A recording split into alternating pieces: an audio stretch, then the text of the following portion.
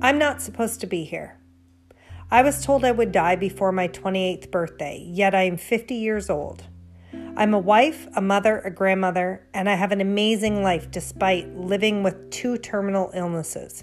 It's time for me to share my story before I can't. So here it goes. I'm Kelly Wilson, and this is my life in pieces. Hello, everyone. I'm really excited about today's bonus podcast. When you meet someone with the same battle as you, the connection seems almost instant.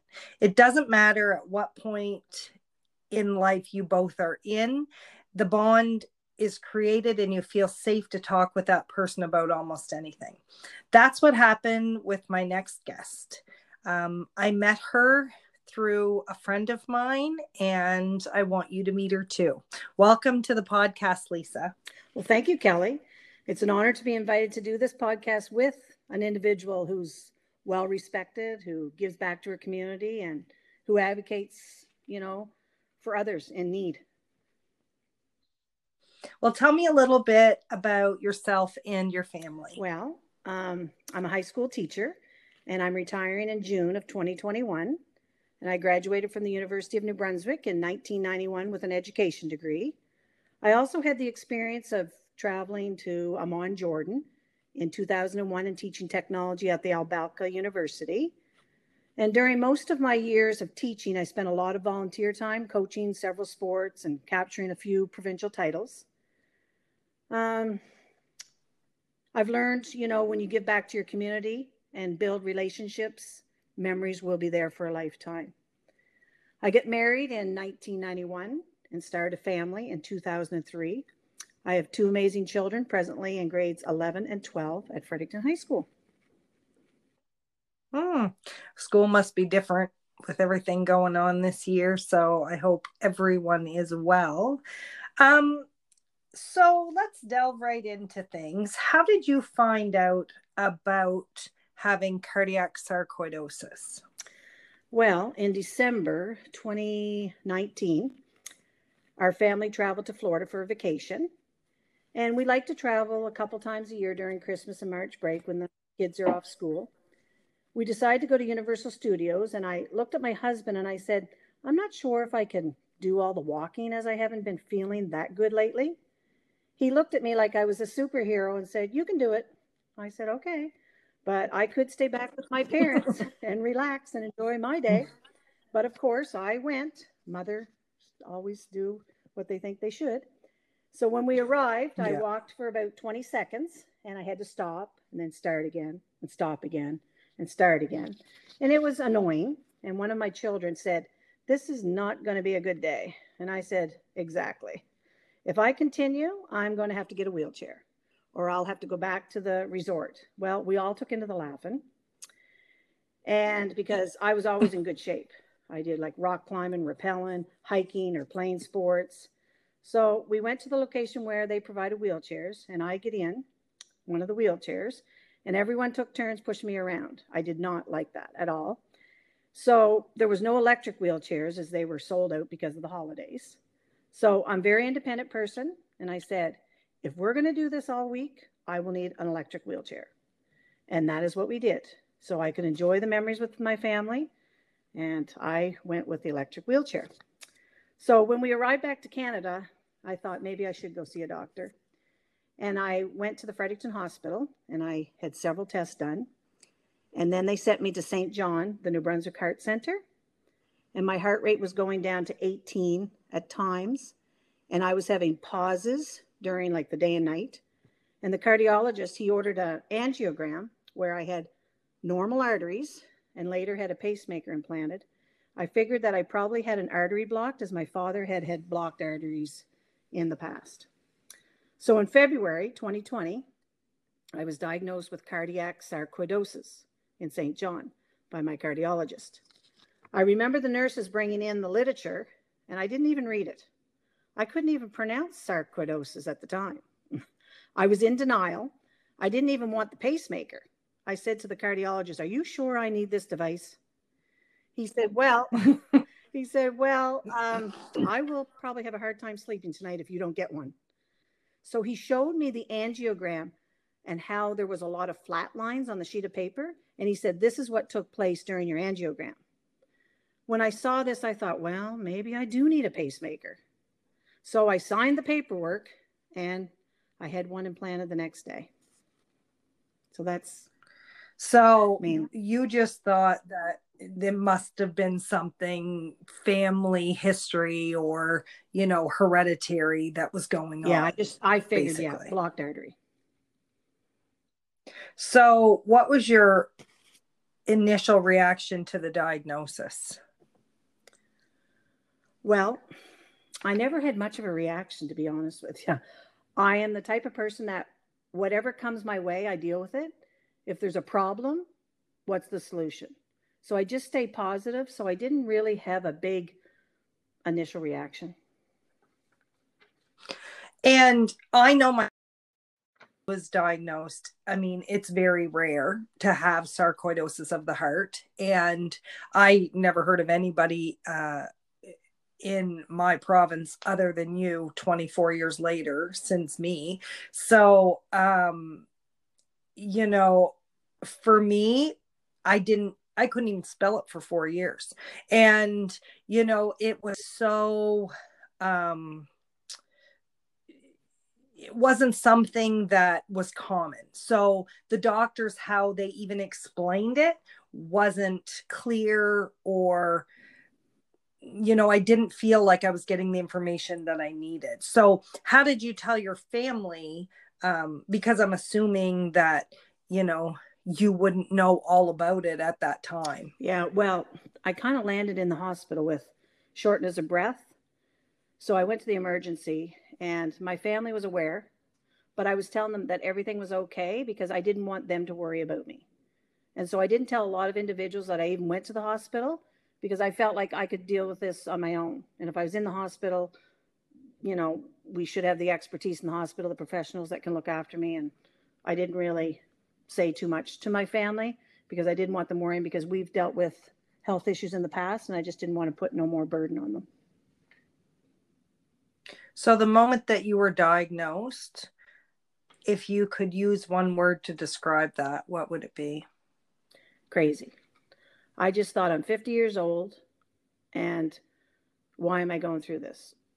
I looked up the age of people even getting pacemakers when they said I needed a pacemaker, and it said the average age was 75 years and older. I thought to myself, then why do I need a pacemaker?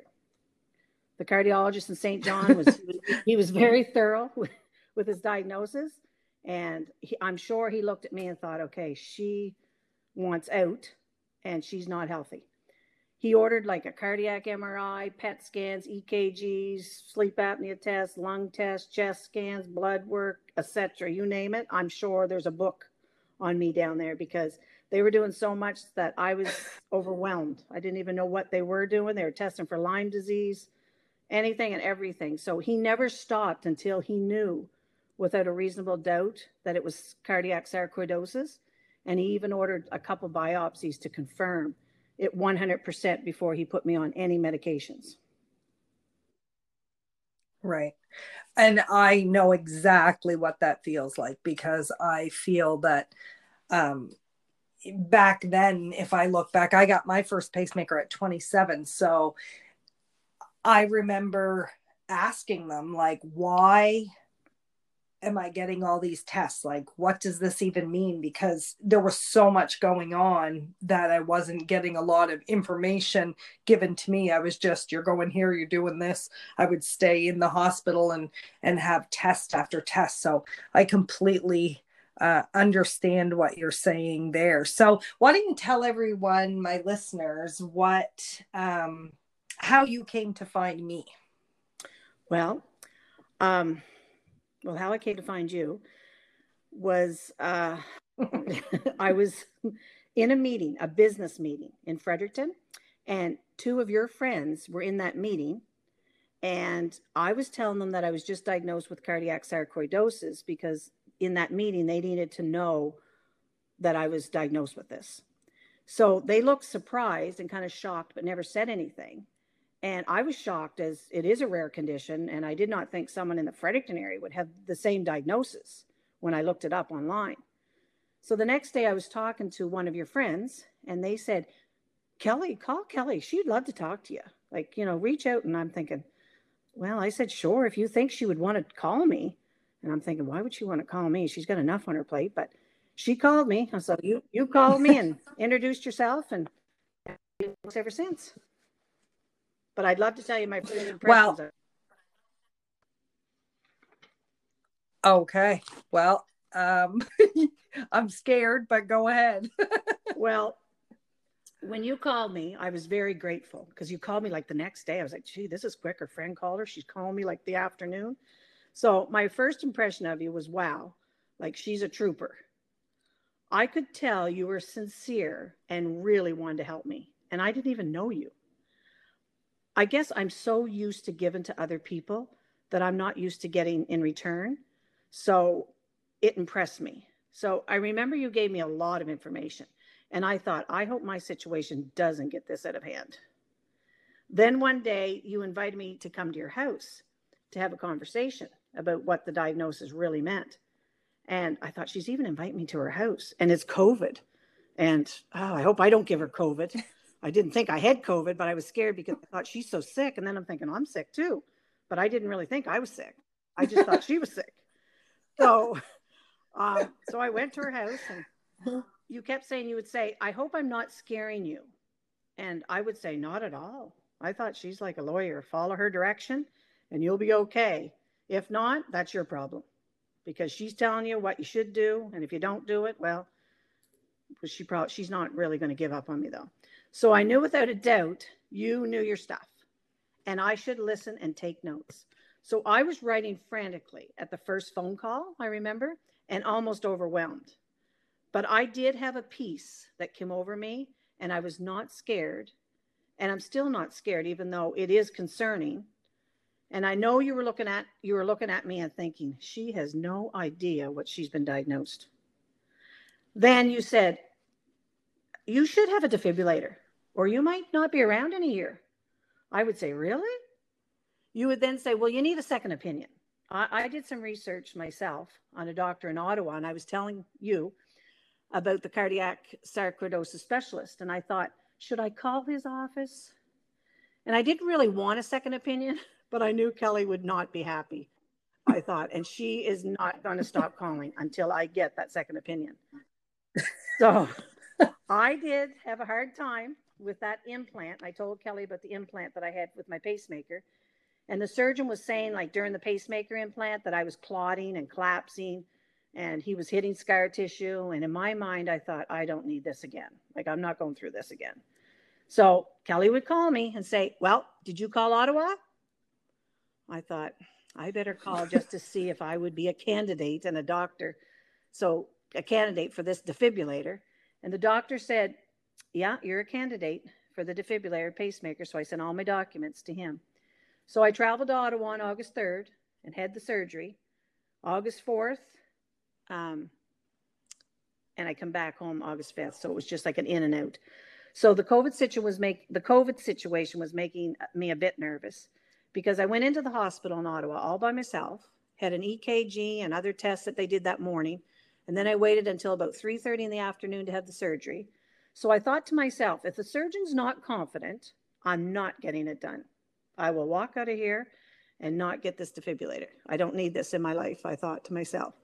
As I didn't know what to expect, because the previous pacemaker implant was difficult, and I assumed it could be my anatomy. I wasn't sure, but I thought, I'm not taking no chances. If he's confident, I'll do it. If he's not confident, I'm out of here. So the surgeon met me, and he looked at me and said, I have a pacemaker to put in an elderly gentleman, and you're next.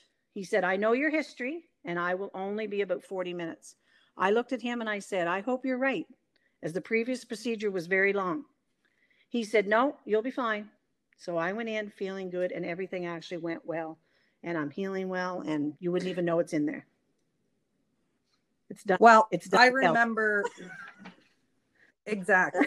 And I remember going through that process with you, because I felt that you were very positive, but kind of oblivious to really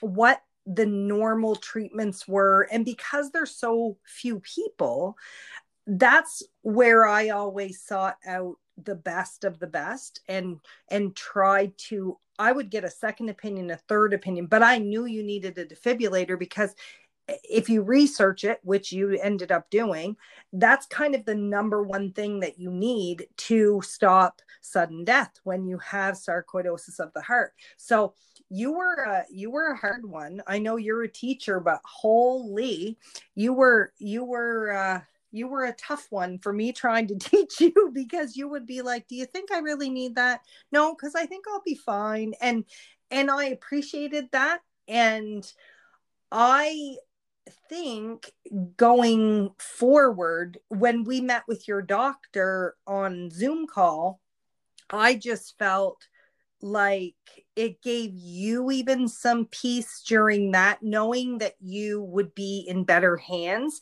not putting down our physicians here at all. I think they're all amazing, but because it is such a, such a rare thing, and these doctors in Ottawa deal with it on a daily basis, I just felt that you were in better hands. And I know it gave me comfort knowing that. And even though you had to go through another procedure and certainly didn't want to, I'm glad that you did. And, you're definitely a trooper. So going forward, what's currently happening with your diagnosis right now? Like, how are you feeling? And tell me about that. Well, the doctor in Ottawa did change my medications. So I was on a heart transplant drug, and then now I'm on steroids and antibiotics. I'm feeling big, my face, my neck, my stomach. So that's not a great feeling, but overall, I'm feeling fine. I do have a PET scan this month to see what's happening. So hopefully there won't be too many light ups in my system, because one doctor told me I lit up like a Christmas tree. So I'm hoping I don't light up like a Christmas tree and have to stay on these steroids too much longer. But I'm just hoping for a positive result in the PET scan this month, and then we'll go from there. And I also can understand that. I've been on steroids and gained, 40 pounds from them. And it is tough. It may, even though you need that to help with your treatment plan. And that's something that they always give in this situation, and they don't make you feel very good. And a lot of the times people will say, well, you're still here, and but it's still tough when you're feeling so bloated and they make you so you can't sleep and that you want to eat more, and it's just kind of a nasty drug. But I guess we should be appreciative for that drug too, because I do feel that it really helps to repress the sarcoidosis. That's one of the key drugs that they give to everyone. And so other than that and feeling that way, how do you stay positive? Well, I've always stayed positive no matter what I've been through in life. There's always someone else that's going through something worse, I always think. And I have a family that needs me, and I believe in miracles, and I know I'm going to be fine. So I guess, I always just stay positive and speak positivity, and just don't talk negative, because negativity just brings you down. So I try to, be as positive as I can be and stay around positive people. And I think I'm the same way. And I think that's why you and I found this connection. Even when you were walking into my house, my neighbors were like, is she your sister? Or asked you something if you were my sister or something like that. And we don't look anything alike, except we both have brown hair. But, it was just kind of one of those meetings that didn't have any uncomfortable, parts in it. Like the conversation just flowed, and I was really happy to be able to help. And I mean, I'm 24 years into this diagnosis, and when you're 24 years into this diagnosis too, hopefully we can still be sipping tea on our back decks and, reminiscing over all of this stuff. What advice would you give to someone in similar shoes to you? Definitely to talk to someone that has been through it, because now that I have you kind of as a mentor, it makes a lot, it helps so much, because even my husband will say, call Kelly. If there's something that if there's something that I'm not sure of, call Kelly, because she's probably been through it. She'll give you a recommendation, because I really do believe that you do have to be an advocate for yourself, because even all the medical experts and professionals out there, they don't know everything, and they're not with you 24/7. So if you don't ask the questions, you're not going to get. And I think, get on cancellation lists, whatever you have to do to be an advocate for yourself, because and if you can find someone that could mentor you, that has been through it and that doesn't mind helping you, like you, it definitely makes a difference, because you've got a professional, you're more professional than the experts, because you've been through it and you've had the world-renowned doctor at your side. And, I would call you before I'd probably call the doctor, and then I'd call the doctor and say, this is what my friend said. He said this for 24 years. And I do feel that sometimes it's not that you don't want to be an advocate for yourself, but sometimes we just don't know the questions to ask. So finding the questions to ask, writing everything down, so when you are in front of your doctor, you can ask the questions. You should not leave until you get the answers that you're looking for, leaving feeling uneasy, or that you haven't got the answers or a resolution. And I think in this situation, that was exactly it. You still felt uncertain here with what had gone on. So once we spoke to the doctors in Ottawa, you had more answers. You had more of a plan. I remember I was like, okay, so let's recap to him, just to go over things, to say when's she going to start this treatment? When's she going to get the defibrillator? And it was very fast. You were, I think, 2 or 3 weeks by the time you got up and got your device changed and everything. So I'm really happy that I got to meet you. You're just a blessing for me, and your positivity and the way you have dealt with this is really amazing. And I feel like I'm the fortunate one. So before we sign off, I want to know if you have a quote or an affirmation that resonates with you in your life. Well, I've always liked the quote. It's unknown author, but it's, be strong now, because things will get better. It might be stormy now, but it can't rain forever. And I just find that, I always like that quote. And I've seen people go through hard times. I was hoping I was never going to go through a hard time, but you never know what life's going to bring you. But I believe in that quote. And I think that, people should listen to it and realize that it might be stormy now, but it can't rain forever. And you're going to see, the end of the tunnel. And I feel like I'm going to be an inspiration for someone down the road and help someone out because of what I went through. I know you will be, for sure. And I want to thank you, Lisa, for being so open with your life. I know that this isn't easy, and with everything that you're going through. And I just want to wish you all the best. And thank you so much for coming on the podcast with me today. Well, I appreciate you too, Kelly, for having me this afternoon, and for all the encouragement and the time that you've taken for me when you've had enough to deal with every day, your life struggles.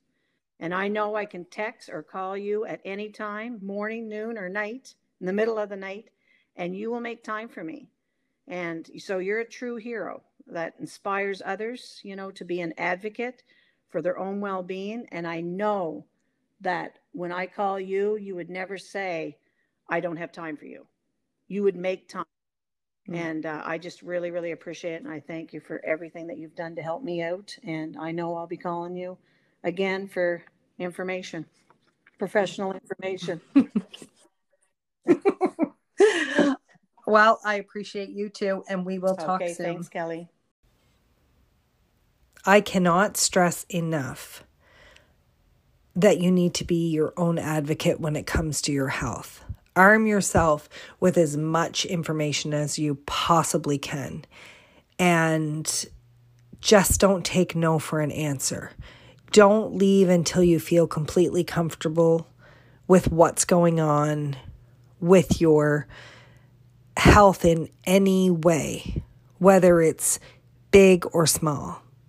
And I also want to thank my listeners for tuning in. Whether you're driving, sitting at work, on a walk, or whatever you happen to be doing right now, I appreciate you taking the time out of your day to listen.